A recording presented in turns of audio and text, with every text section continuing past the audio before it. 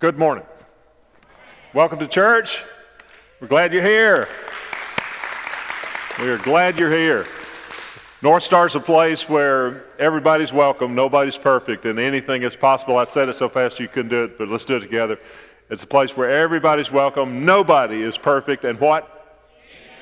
And you'll see that sign as you leave the services each week. Anything is possible with God. We exist as a church so that those that are far from God will draw near to him through the power of Jesus Christ. And that's who we are about. If you're glad you're here, give God a praise clap this morning.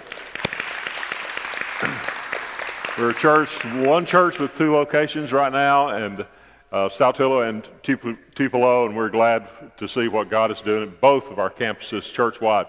We're glad that you're here today. I want to get right into the message, but before I do, I really want to hammer on this just for a couple of seconds or so, and that is Serve Day. Wesley said something about it a moment ago, but let me tell you, we need you to get your phones and sign up. If you don't do text messaging, we get that, and we have a sign-up list at guest services, but we need you. It's this coming Saturday.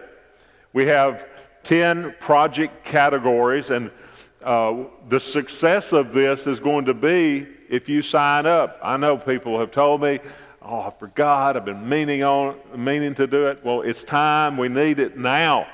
So if it won't distract, if it won't take you forever to do it, go ahead and sign up right now. I'll be cool with that, but do it quick. But just send your name, text your name to 662, you've got to enter that, 493-2311. 493-2311. I know for some of you, you're thinking, well, it's been a busy summer and I've got something that afternoon. Well, then pick a project that's that morning, okay? We're pumped about this, and we need you to sign up. We don't need you to wait until the last minute, for crying out loud. Let me come out there amongst you and do it for you or something. But please, sign up, 493-2311. Just send us your name. Don't put other things, just your name, and you'll get a reply. For example, if you choose, I think it's number 2. Let's just say number 1, yard work. I mean, who doesn't want to do yard work for people in the 90-degree weather of August? I mean, you'd be crazy not to want to do that. Or 2 is the cool, air-conditioned nursing home ministries. It'll send you a text back that says, do you want to do Saltillo, Tupelo, or New Albany? And you'll have an opportunity. It's about a 3-step process, but we would appreciate it greatly if you would sign up, because we're going with who signed up. We can't go with who wanted to sign up or who, thought we would call them or something. We're going with those that say, yeah, I'm in on this. I'm going to be a part of this. All right, so that's next Saturday. It's going to be awesome. It's going to be awesome, blessing our neighborhoods. We talked to somebody just recently about some needed construction, minor needed construction on their house, and we've got a construction team if you're interested in that. There's all kind of stuff. So be a part of that, and God, I believe, will bless you. One other quick thing is on Sunday night, August the 27th, that's a couple of weeks from now, we're going to have a vision night, and I'm going to be sharing strategically what I believe God wants us to do to be the church in our communities, in our region, that God wants us. I'm going to be sharing strategy. I'm going to be sharing core values. I'm going to be sharing some stuff that I can't even tell you about right now. I can't, because I just can't let you know right now. Let me call it something, and so you'll know when you hear it.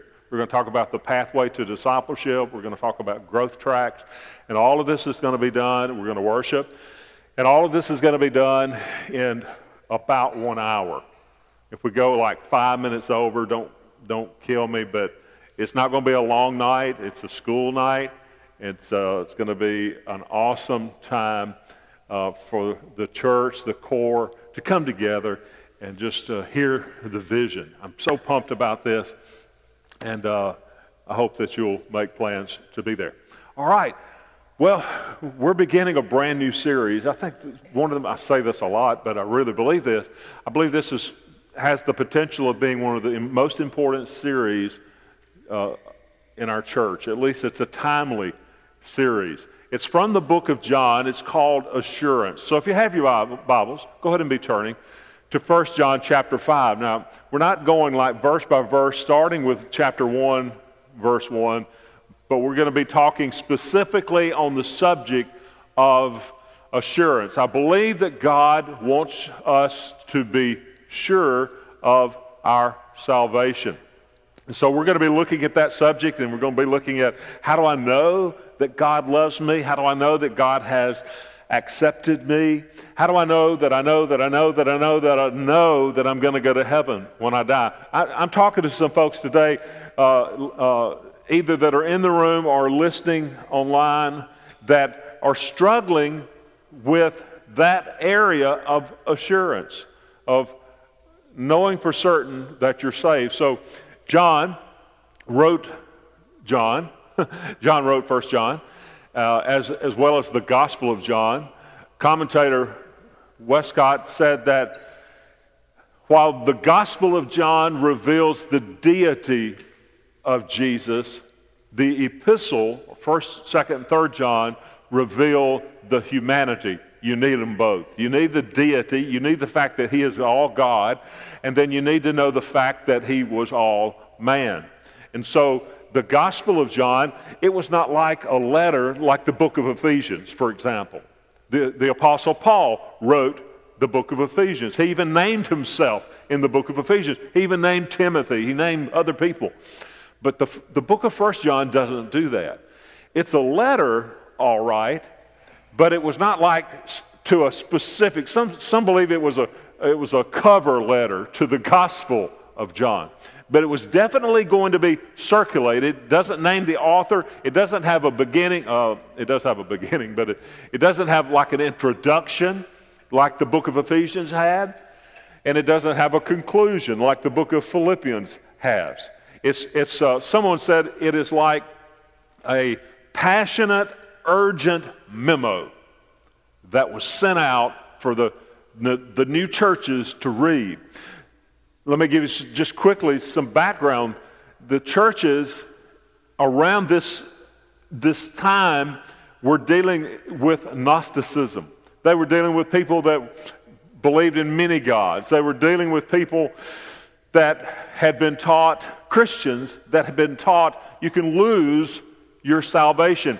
They were dealing with people that believed that you have to work to keep it. And so with that in mind, let's read 1 John chapter 5, verse 13. John writes, he says, I write these things to you who believe. So he's writing to people who believe. He's writing to believers in the name of the Son of God, so that you may know. Now, you hear what he's doing. You hear what he is saying. He's saying, I'm writing to those who believe, but may not have the assurance. Some of you are listening today who believe, but you go to bed at night without the assurance, so that you may know that you have eternal life. This is the confidence we have in approaching God, that if we ask anything according to his will, he hears us. And if we know that he hears us, whatever we ask, we know that we have what we've asked of him. Then he says, if you see a brother or sister commit a sin that does not lead to death, you should pray and God will give them life. I refer to those whose sin does not lead to death. There is a sin that leads to death. I'm not saying that you should pray about that. All wrongdoing is sin, and there is a sin that does not lead to death. We know that anyone born of God does not continue to sin. One who was born of God keeps them safe, and the evil one cannot harm them. Now that's really a lot. I'm going to start just humor me for a moment. I'm going to start with the last part of our text because I know at the end I'm not going to be able to spend enough time on it, and I'm going to actually come back to it at a later date. But he says, you may be thinking, well, what is the sin unto death? I've got a whole message on that, but I'm going to give you the whole message right now in like 2 minutes. What is the sin unto death? Well, there are two kinds of sin. We're going to just briefly look at this at the end. That's stumbling into sin, and the other sin is a sinful resolve. That is saying, I'm going to sin. I'm going to keep. No, we might not use the word sin. I'm going to keep living the way I'm living, even though the Holy Spirit is convicting me, and I know I'm doing wrong, and I know I'm going in the wrong direction, but I'm going to keep doing it. Or you may not say it, but you do it. And you say, well, Pastor, what does it mean to sin unto death? I believe that there is a line, and I know not where it is, a time, and I know not when it is, that a person willfully resolves to sin if they are a believer, that there can come a point that God can say and will say, all right, I've convicted you, I've tried to draw you back, and you profess the name of Jesus, and you are hurting the cause of Christ. And not only are you hurting the cause of Christ, you've been hurting the cause of Christ, you're hurting the cause of Christ, and you have resolved to keep hurting the cause of Christ to the point that God might just take you home. So, whoa, stop right there. Don't preach what you were going to preach and stay right there. Well, that's all I'm going to tell you. There is a time, I don't know when, there is a line, I know not where, that when you willfully resolve to keep sinning, that either, number one, you're not saved, or two, you're going to cross God's deadline. But today I want to talk about assurance. So, well, I want assurance. Well, first of all, if you're not a believer, you're never going to get assurance until you meet Christ. As a believer, he wants you to have the assurance. The sad reality is, if there was a Guinness Book of World Records of how many times somebody has prayed the prayer of salvation, there's probably some people right now who are listening to me, you would be in the Guinness Book of World Records because you pray the prayer every night. I've been told I pray it every night. That's something I don't want to be wrong about. I just pray that prayer. Now, I'm not going to make little of the prayer or light of the prayer of salvation, but I just want to explain it. If you truly give your heart to Jesus Christ, why are you continuing to pray a prayer? I've always been careful. If you hear me on the stage, I'm going to always present the gospel. That people need to be saved. That Jesus died for our sins. He did for us what we cannot do for ourselves. You're going to always hear me present the gospel, that we need to put our trust in Jesus Christ. And we're going to look at some scriptures that talk about the sinner's prayer. But I've always made a point to say, praying a prayer, there's nothing magical about praying a prayer. There's nothing mystical about it. I'm very cautious in saying, don't just repeat these words. I could get every one of you and everybody in every country, not every country, but I could get many people who would be willing to pray a prayer or repeat a prayer. But repeating a prayer does not make you saved. Jesus makes you saved. So if you've just prayed a prayer and you're going through life thinking, well, I'm all right, I've done that, I've checked that box, you need to be sure. That's all I'm saying. Thousands and thousands and hundreds of thousands have come to Christ at Billy Graham crusades, and he's led in a prayer. Wonderful. He's one of my heroes. But all I'm saying is be careful. When you think that you've repeated a prayer to mistaking that for a true relationship with Jesus Christ. Jesus was talking to church people are y'all following me? Okay. I just don't know sometimes. You got that look. Sometimes there's some talented people among us because they can look right at me, but they're making a grocery list at the same time. That makes me so mad. Matthew chapter 7, Jesus says, not everyone that says, who's he talking to? First of all, he's talking to followers. He's talking to people.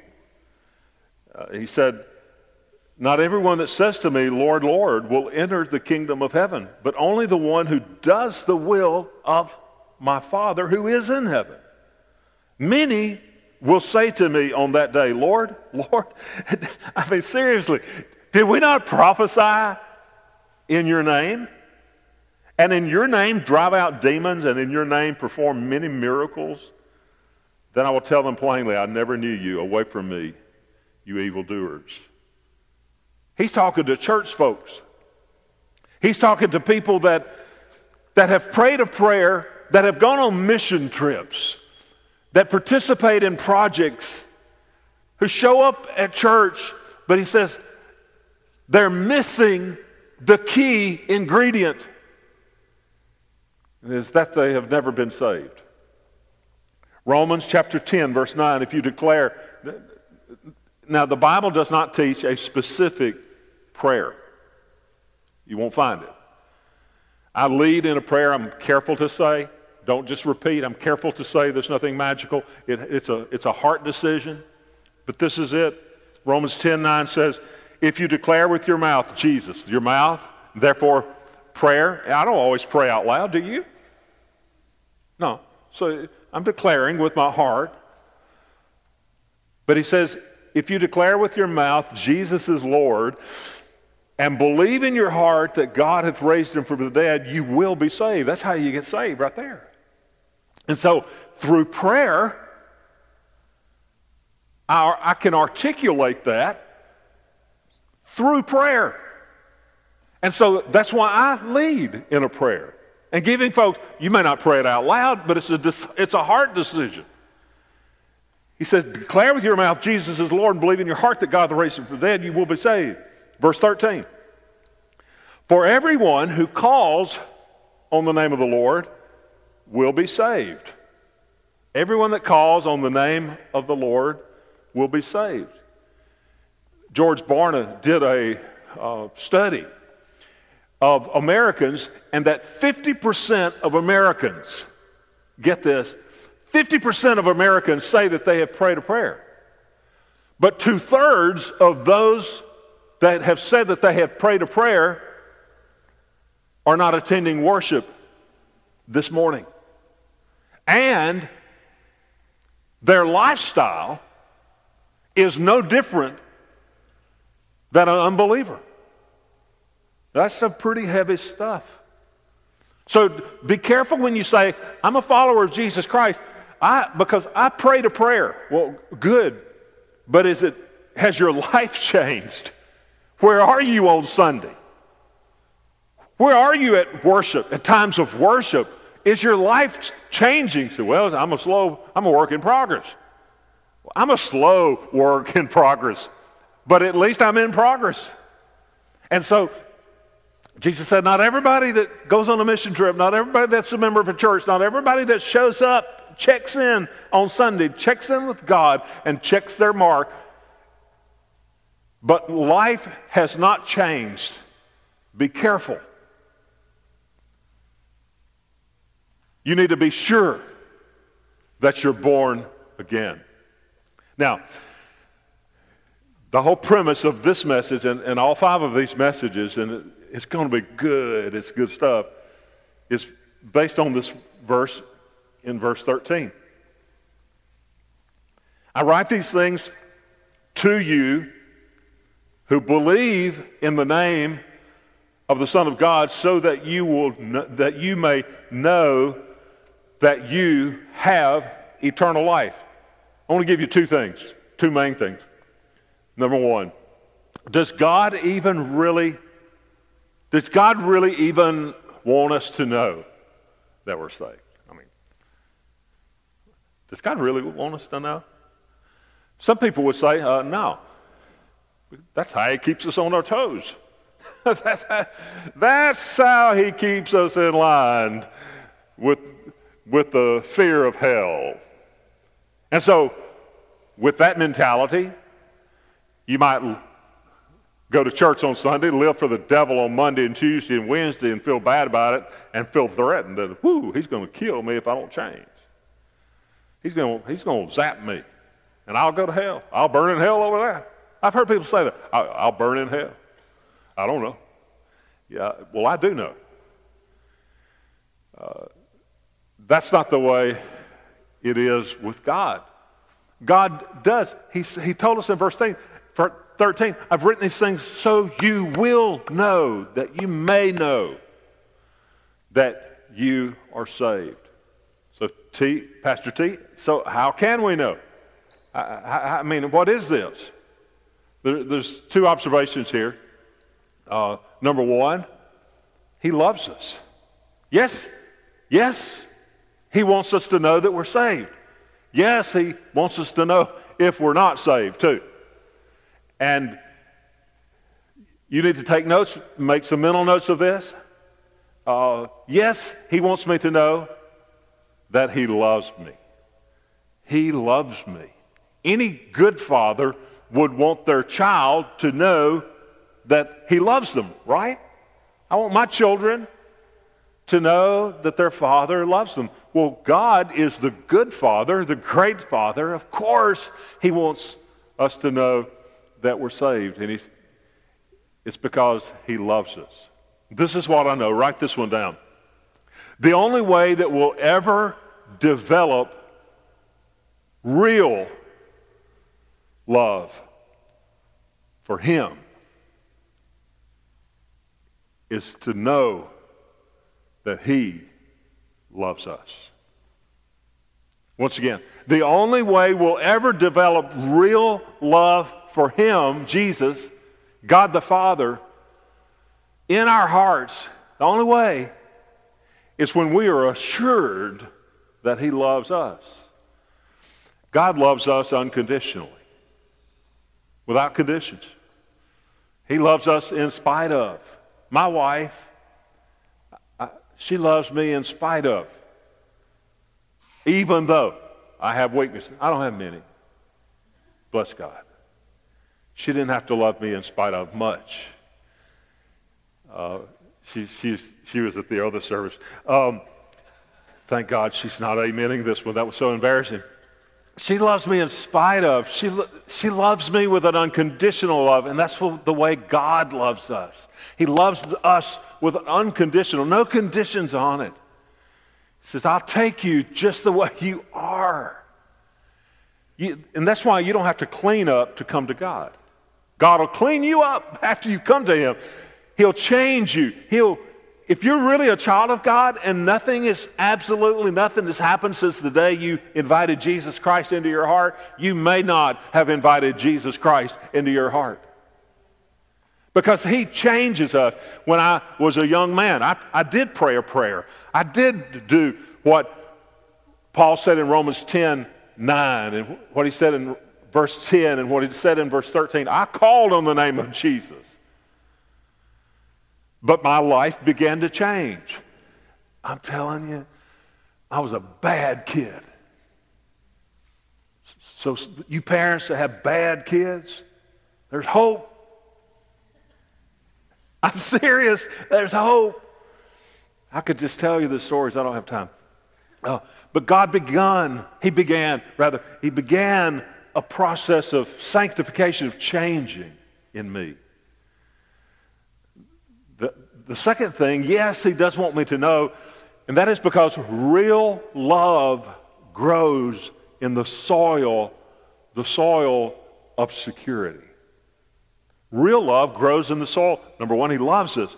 But real love, it grows, it flourishes in the dirt of security. So as I am secure of my salvation, So you got a lot of confidence in yourself. Man, you don't even know who you're talking to. I've got more confidence in the devil than I've got in myself. I know he's out to get me. I know he's my enemy. I have confidence in God. I have my confidence in God. I don't need to pray a prayer every night before I go to bed hoping that Jesus will finally hear me and that I meant it enough and I repented enough and that I've changed enough. I gave my heart to Jesus Christ one time. So, do you not backslide? Well, yeah. But the importance of backsliding is, what do you do when you get back up? Are you following Jesus? There's two observations on that thought. The first one is found in John chapter 14. Verse 18. Jesus said, I will not leave you as orphans. I will come to you. Two reasons that I believe that God wants me to be sure of my salvation. Number one, I'm one of his. I'm a child of God. I am his child. We are his children. He said, I will not leave you as orphans. What father on earth wants their kids to feel like that they're orphans? Nobody. And we have the good Father.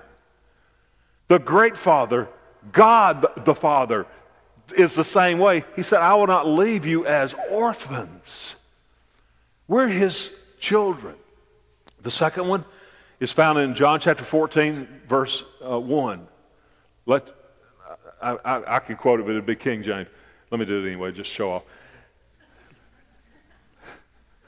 Let not your heart be troubled. You believe in God? Believe also in me. For in my Father's house are many mansions. If it were not so, I would have told you. If it were not so, I would have told you. And I'm going to prepare a place for you. If I go and prepare a place for you, I will come back and receive you to myself, that where I am, you may be also. That's pretty good. Let's see if I left anything out in this one. He said, no, I pretty much got it.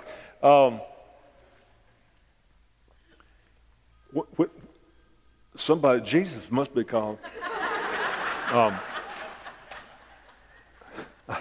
don't want to embarrass anybody, but you might just act like it's somebody else's, and while you're doing that, put it on silent.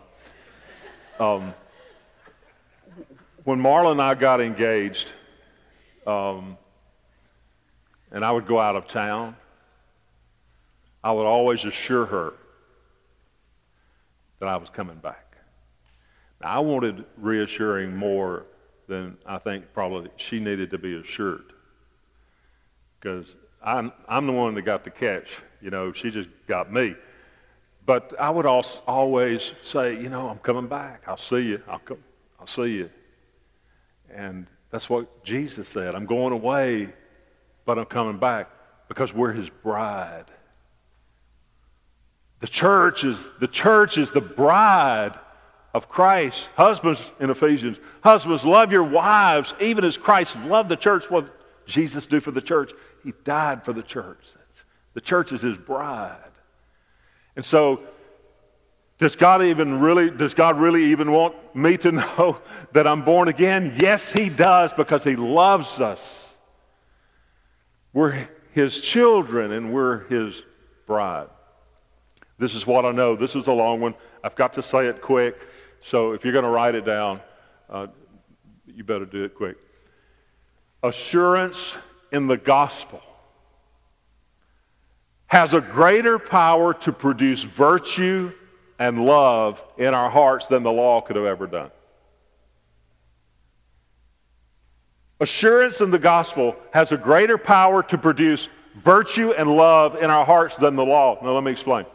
In Martin Luther's day, he was dealing with the established church, and the established church was saying you can lose your salvation. The established church was saying the best way to keep people in line is to threaten them. You do this, you're going to go to hell. If you do this, the church is going to put you in jail, and then you're going to go to hell. and you need to confess all of these times and go to church all of these times. If you don't, you're going to go to hell. So Martin Luther, the leader of the Protestant Reformation, he said, that is a damnable doctrine of doubt. He said, you cannot function as a believer with that kind of mentality, with that kind of heart. And so the law is not to scare you out of hell into heaven, but the gospel gives you the assurance. It has more power in your life. 1 John, chapter 4, verse 18. There's no fear in love, but perfect love drives out fear, because fear has nothing to do with punishment. The one who fears is not made perfect in love. We love because he first loved us. We love because he first loved us. So let me say it this way. Assurance of the love of God for us is what produces the love of God in us. That's heavy. Listen. Assurance of God's love for us is what produces God's love in us. I can't love you without knowing that God loves me. I can't love my wife like I need to love my wife without knowing that God loves me. I can't even love God like I need to love God without knowing that God loves me. Assurance of my salvation, the assurance of God's love for me, is what produces God's love in me. Here's another one. God's acceptance. God acceptance is the power that liberates us from sin, not the reward for having liberated ourselves. You're gonna have to chew on that one. All right. God's acceptance of me. Terry Ledbetter. God's acceptance of me. What do I mean by that? Terry, I accept you. I don't deserve to go to heaven. I don't deserve his love. I don't deserve his forgiveness. I don't deserve his spirit living in me. But God's acceptance is the power that liberates me from sin. I don't want to sin. I do sin. I don't want to sin. And the fact that God accepts me is the power that liberates me from sin, not a reward for me having liberated myself. Look, God, I finally cleaned up my act. Look, God, I finally started reading my Bible. All right, one more. All right, God, look, I'm going to church. All right, that's 3. Good guy, good boy. I'm going to accept you now. But that's not how it works. God's acceptance of me is not, it's that power that liberates me from sin. Oh, wow, God has accepted me. I want to live right. God has accepted me. I want to be in church. God has accepted me. I want to follow him. Let me explain it this way. If a rich guy came up to me, I'm just thinking, I'm just going to pause through this because maybe God's Spirit will speak to somebody. If a real rich person came up to me and said, "Look, Pastor T, I want to send you and Marla to this private, all-inclusive resort on me." God may be speaking to somebody right now. Feel it. And so we. Does that include airfare? No, I wouldn't have ever asked that. Okay, so we went and we're there, and all the food you can eat, all the entertainment, all the excursions. Maybe God is speaking to somebody. And Mr. Ledbetter, we need a credit card. Well, I'm too embarrassed to say, well, somebody else is picking this up. But no, we just need it. They could read my mind. We just need it for incidentals. Okay, yeah, here you go. Time to check out. Go to the checkout, and they said, "You're thinking, oh, I hope they don't run that card. I hope they don't run that card." Sir, we didn't run your card. It's been paid already. And that's the way it is with God. We're not accepted by our own moral bank account, by our own account, or good deeds or hard work. We're accepted because of what He has already done. You cannot earn your way to heaven. You cannot work your way to heaven. You cannot earn assurance. You get it when you really get saved. And it's unreal that a person would keep on not trusting in the finished work of Jesus Christ. What if you're standing at that checkout counter and say, I don't know, did he really pay? Or did you got my driver's license number? I mean, am I going to hear from you guys later? Am I going to get a bill? Am I going to go to jail? That's the way you are with God if you're always doubting your salvation. That's why John wrote in verse 13, I write these things to you who believe in the name of the Son of God, that you may know that you have eternal life. Now I got to wrap up with the second one. The first one was, does God really even want us to know that we're saved? The second one is, how can I know that I'm saved? I don't want to rush this, but how can I know? Some of you are needing to know right now. How do I know that I'm really saved? Number one, that if you have placed your hope of salvation, of eternity in heaven, of forgiveness of your sins, if you have placed your hope entirely on Jesus, you can know that you're saved. If you haven't done that, you're not going to know that you're saved, and you're going to be miserable. You're going to be living beneath your privilege. So number one, ask the question, have you placed your hope entirely on Jesus? We said something similar to this one a moment ago, but I think it's important for you to get this one. The gospel by its very nature produces assurance. By the very nature, the gospel produces assurance because you are not depending on what you have done, but on what He has done. You're not depending on what you have done to earn your way into heaven. So the gospel will produce that assurance. The first one, have you put your hopes entirely on Jesus? The second one, verse 18. We know that anyone born of God does not continue to sin.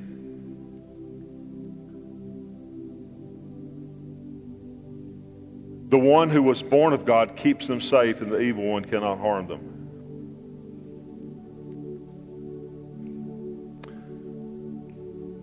Do you have a new nature? The question is, do you have a new nature? I alluded to this earlier, but hey, we got to revisit it. You want to know that you've been saved? One, have you put your hopes entirely on Jesus? Two, are you changed? Do you have a new nature?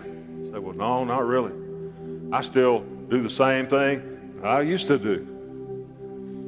Let me tell you something. You can't do anything you want to do on the weekend, live any way you want to live, and then get up and go to church on Sunday, check that box, check in with God, check in with the songs, and leave. And there be no change. Man, that's like heated. That's right. And you need to hear it.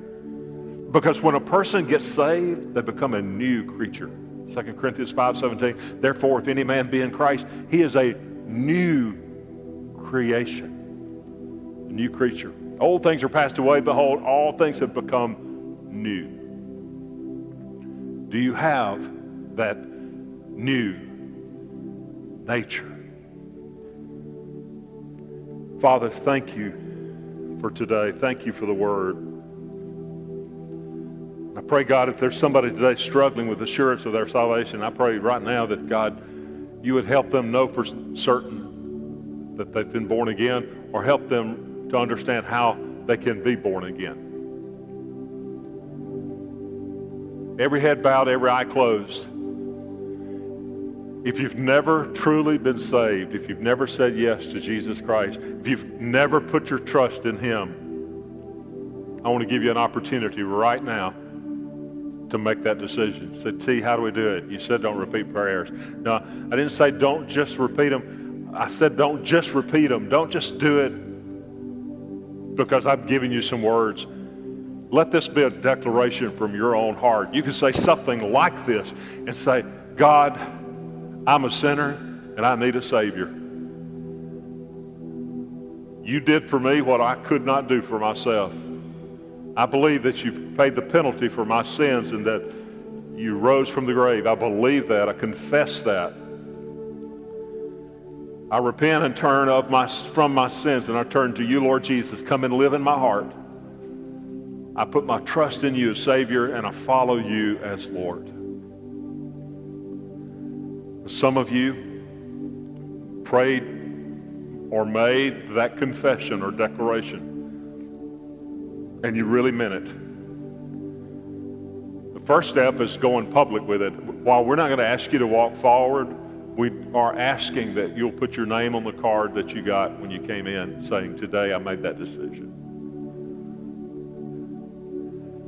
Maybe as a believer today, you've struggled with this, but you know that you're saved. Maybe today in this passage, God has answered some questions for you. I'm going to pray for everyone, so please stand with me. If you need to talk to one of our pastors or ministers after the service, we'll be available. Father, I pray for this moment in our worship as sometimes we feel like church is over at this point, but God, it's not. And we, out of respect, we worship you. We want to honor you right now. I pray for every person that's gathered. And I pray, God, for clarity of what's been talked about today. And God, we give you the thanks for meeting us here. We love you. We praise you in Jesus' name.